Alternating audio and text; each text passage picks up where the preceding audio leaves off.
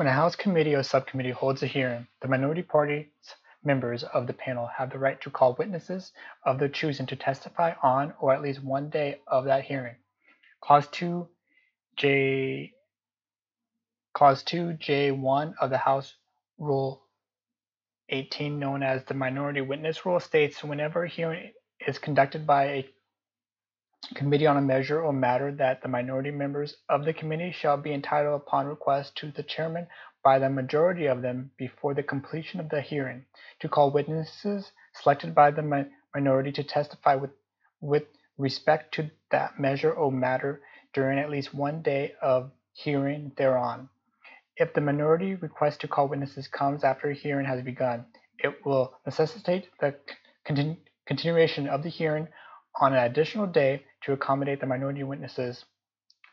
Rule 18, however, is rarely formally invoked to request an additional day of hearing.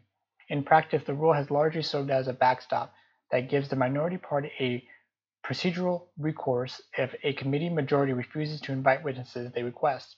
In the vast majority of hearings, the majority does invite minority witnesses after consultation and negotiation with minority members and staff.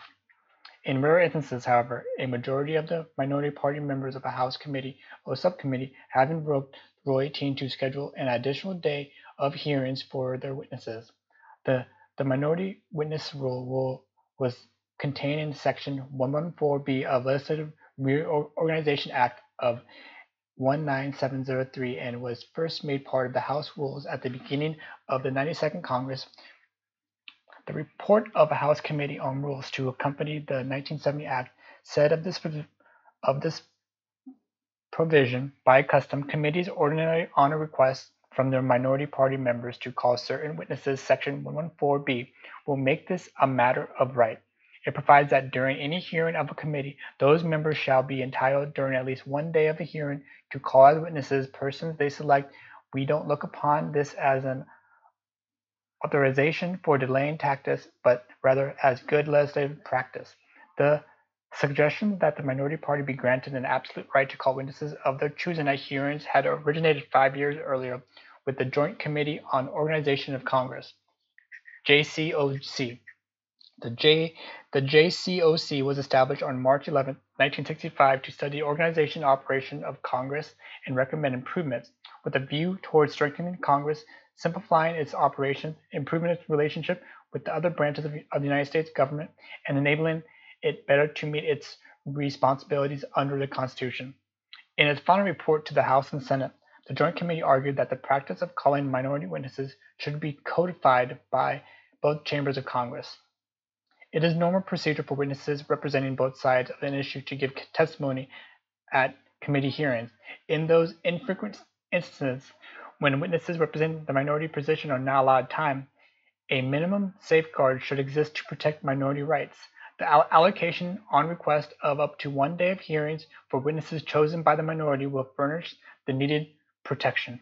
Although the recommendations of the JCOC were not initially enacted, their suggestions laid the foundation for those adopted in the Legislative Reorganization Act of 1970.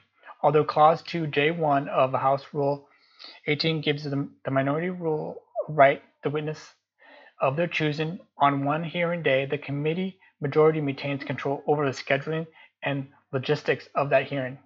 In addition, ordinary House and committee rules governing hearings, such as those mandating the questioning of witnesses under the 5-minute rule, apply to any hearing in which minority witnesses testify.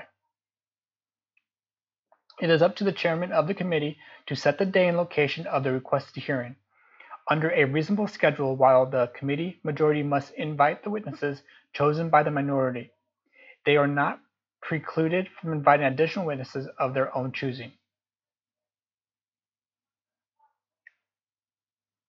The chairman maintains control over the logistics of how the minority witnesses will testify, i.e., the individually oath in panels, and also determines whether to administer the oath to the witnesses.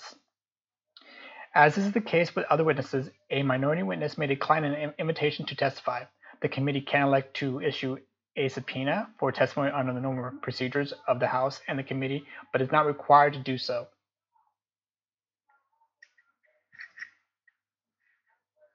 The scope of an additional day of hearing under the minority witness rule is generally limited by the subject of the hearing. A committee is not required to permit testimony by the minority witnesses or questioned by the committee members or staff that strays from the announced subject of the hearing. Of course, if the committee chooses, it may broaden the scope of its inquiry as it sees fit. Notwithstanding the rights afforded the minority party under the minority witness rule, under Clause 2K8 of the House Rule 18, a committee is the sole judge of the pertinence of the testimony and evidence adduced at its hearing. As such, a committee majority applying to a reasonableness test retains the right to determine the relevance of testimony and the appropriate length of a Rule 18 minority day of witnesses.